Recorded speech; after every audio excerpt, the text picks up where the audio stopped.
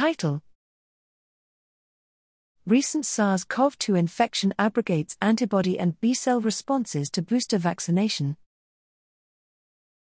Abstract: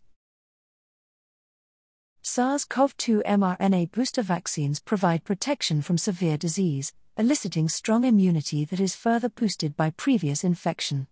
However, it is unclear whether these immune responses are affected by the interval between infection and vaccination. Over a 2-month period, we evaluated antibody and B-cell responses to a third-dose mRNA vaccine in 66 individuals with different infection histories.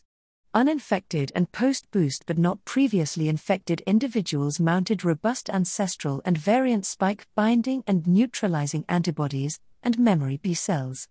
Spike-specific B-cell responses from recent infection were elevated at pre-boost but comparatively less so at 60 days post-boost compared to uninfected individuals, and these differences were linked to baseline frequencies of CD27 low B cells.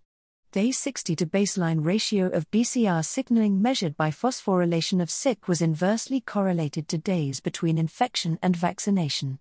Thus, B-cell responses to booster vaccines are impeded by recent infection.